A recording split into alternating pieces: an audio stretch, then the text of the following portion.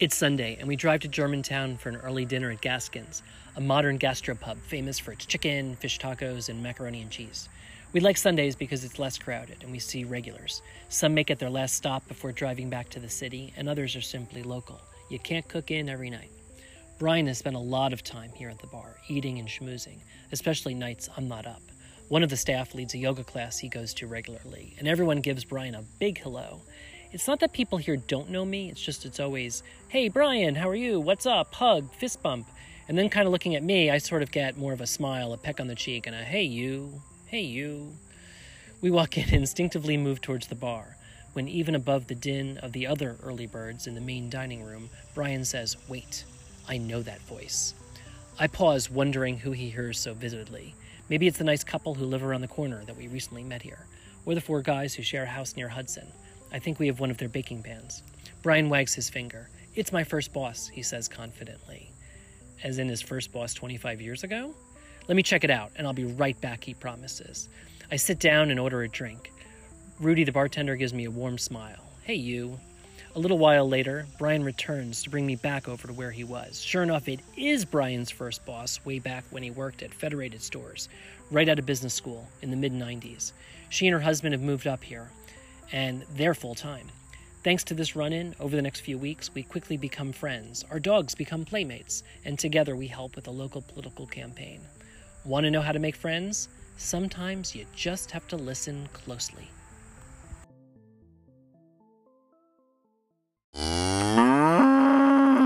I'm Matt Zucker, and this is City at Life, learning to live and love life in the Hudson Valley. Episode 4, Making Friends. Unless you're looking for a quiet weekend getaway and don't want to speak to anyone at all, you'll want friends. Brian and I decided early on that we were building a life here, so people, dinner parties, and people to exchange recipes and gossip with were high on our to-do list.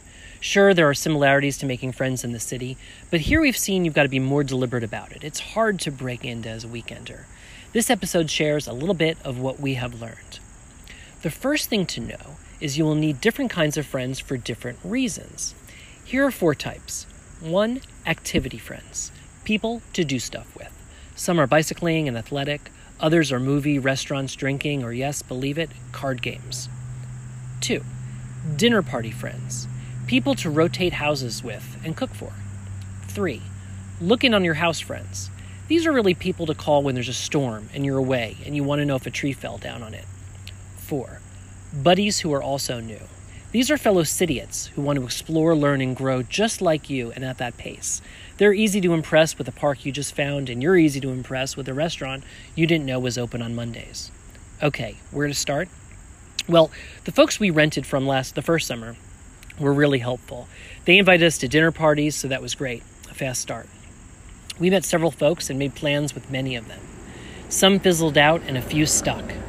At first, we were surprised that some people took us up on invitations to do things while others blew us off. But it really showed their nuances to making friends, both upstate and when you're in your mid-40s like we are. So let's get into strategies to making friends up in the country. I'll share 6 of them.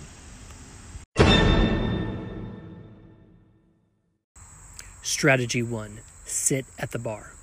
My husband Brian has pioneered this, refined this, perfected this.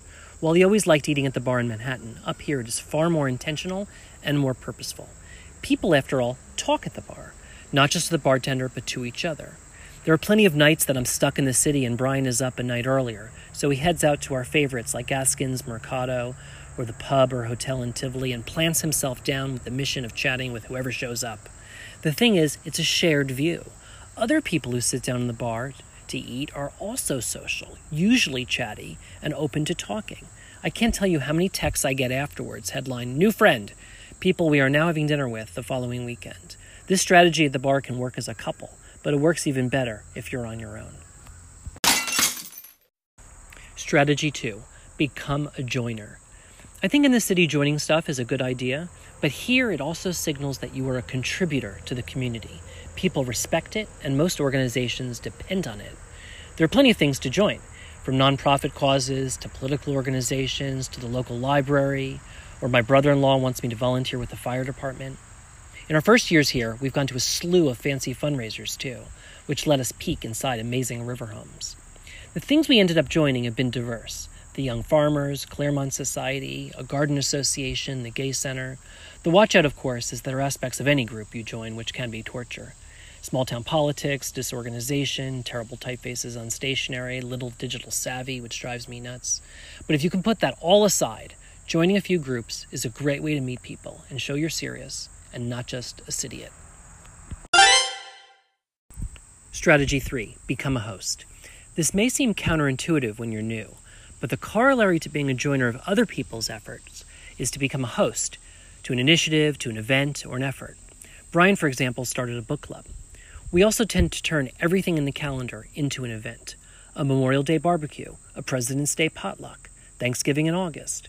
We invite who we know and even who we just met, including people who own our favorite stores that we see frequently. In the city, you probably would invite a stranger like that. But up here, you're all just one event away from being a friend. Strategy 4. Create multiple circles. It's tempting to make a few friends as part of one circle and then overly depend on them for everything. But we found that's too limiting, and in months you could end up with no one around. You need multiple groups of people. Maybe some overlap, maybe most don't. And close friends may be different than neighbors who look after your house and you theirs. You need people to go for advice on plumbers. You need people for fun, friendship, and dinner party dialogue. People also like meeting other people, so the variety in circles helps fuel it all. Bottom line, don't put all your farm eggs in one basket. Strategy 5. Work harder. It's not easy being a weekender. You're at a disadvantage. Folks that live here full-time or for a long time may not take you that seriously at first, or for years, so you have to work harder. We learn to make specific plans. Not, let's get together, but let's get together next Sunday, or do you want to go together to the Garlic Festival? Brian also does what I forget to. He checks in with people. He'll text people during the week to see how they are and what's new. It sends a signal that even though we're here, say, 4 days a week, we're thinking about life upstate all 7. Strategy 6. Reboot. After all this work, you may not want to hear this one. But your 1.0 friends your first year or so won't necessarily be your 2.0 friends later. We've learned that this is okay, and maybe even normal. After all, you're still getting your footing, trying to figure out what you like and how you want to spend your time. A few friends will sustain, of course, but if a few don't and are friendly acquaintances later on, that's great too. I'll remind you of this in a few months. I love the friends we made early on, the ones we made this week, and the ones we have yet to meet at the bar or the festival next week. Let me know your tricks, and thanks again for listening.